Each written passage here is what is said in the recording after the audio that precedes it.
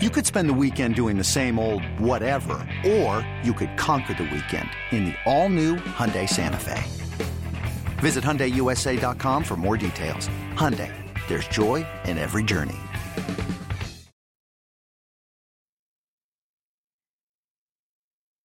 Welcome to the BetQL Daily Boost. I'm Lucy Burge of BetQL.com, and I'm joined again by Nick Ashew.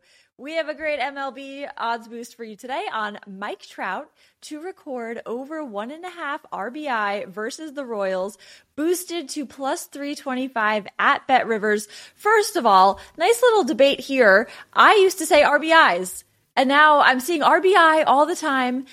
And I still don't know which one to say because I like RBIs. I would fight to the end for RBIs, but I see RBI all the time. So here's the thing. The minute you said that, Lucy, I wanted to applaud because I will say RBI because it stands for runs batted in, not runs batted ins. So I always go with RBI. Okay. And very few people will do that. So the fact that you said it today, I know you usually don't do that, but I'm going to give you credit. This has nothing to do with Mike Trout whatsoever. But I think this is a debate we should have a little more time spent on because not enough people talk about how it should be RBI, runs batted in. Also, always take the over on anything involving Mike Trout. So that's the only trend. That's the only trend I need. Like there are certain players, right? Yeah. And we've talked about this during the NBA season where it's like Giannis, and I'm just going to take the over on whatever it is with him. You're better off doing that. It's the same thing with Mike Trout, where I just say, I'm just going to take the over, and that's it.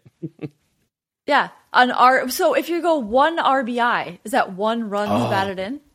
That would be my only argument against it, because over the years I have seen more where I'm like, yeah, okay, so it's RBI. But then when you go one, he had one RBI.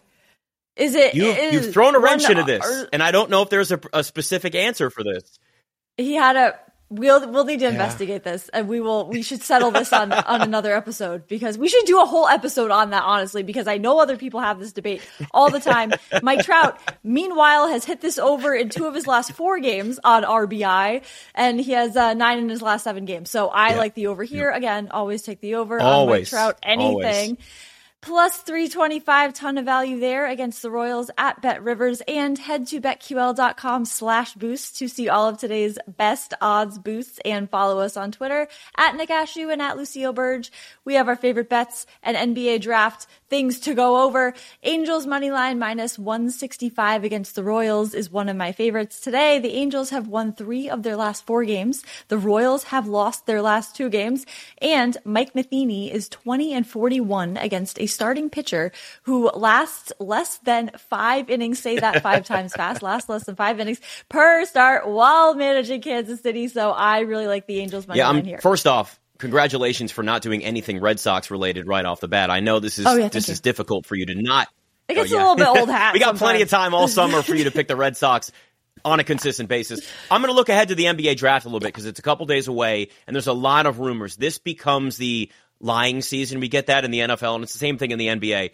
Don't believe the rumors that are out there about Paolo Banchero going number 1 overall. The Magic are going to put a lot of things out there, and probably even the Thunder as well, the number 2 pick, about, hey, we like this guy. No, we like this guy. The order that I expect it to be, and if you look at the odds, this is exactly where the books also have it as well, is I like Jabari Smith, number 1 overall. He's minus 140 to be the number 1 overall pick. So there's not a ton of value there. Chet Holmgren, number 2. He's minus 155. So obviously the favorite in the number 2 slot to the Thunder. Paolo Banchero, I promise you, is not going past the Rockets in number 3. He's minus 260. But if there is at least a chance that Chet Holmgren does go number 1, which that has been a consideration for a while, this is where the only point of this draft may get thrown, a wrench thrown into it just a little bit.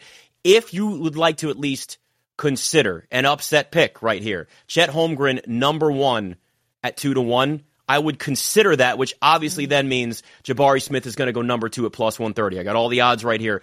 I would at least lean in that direction if you think that is what could happen, and there is a possibility, though I'm still leaning towards Jabari Smith.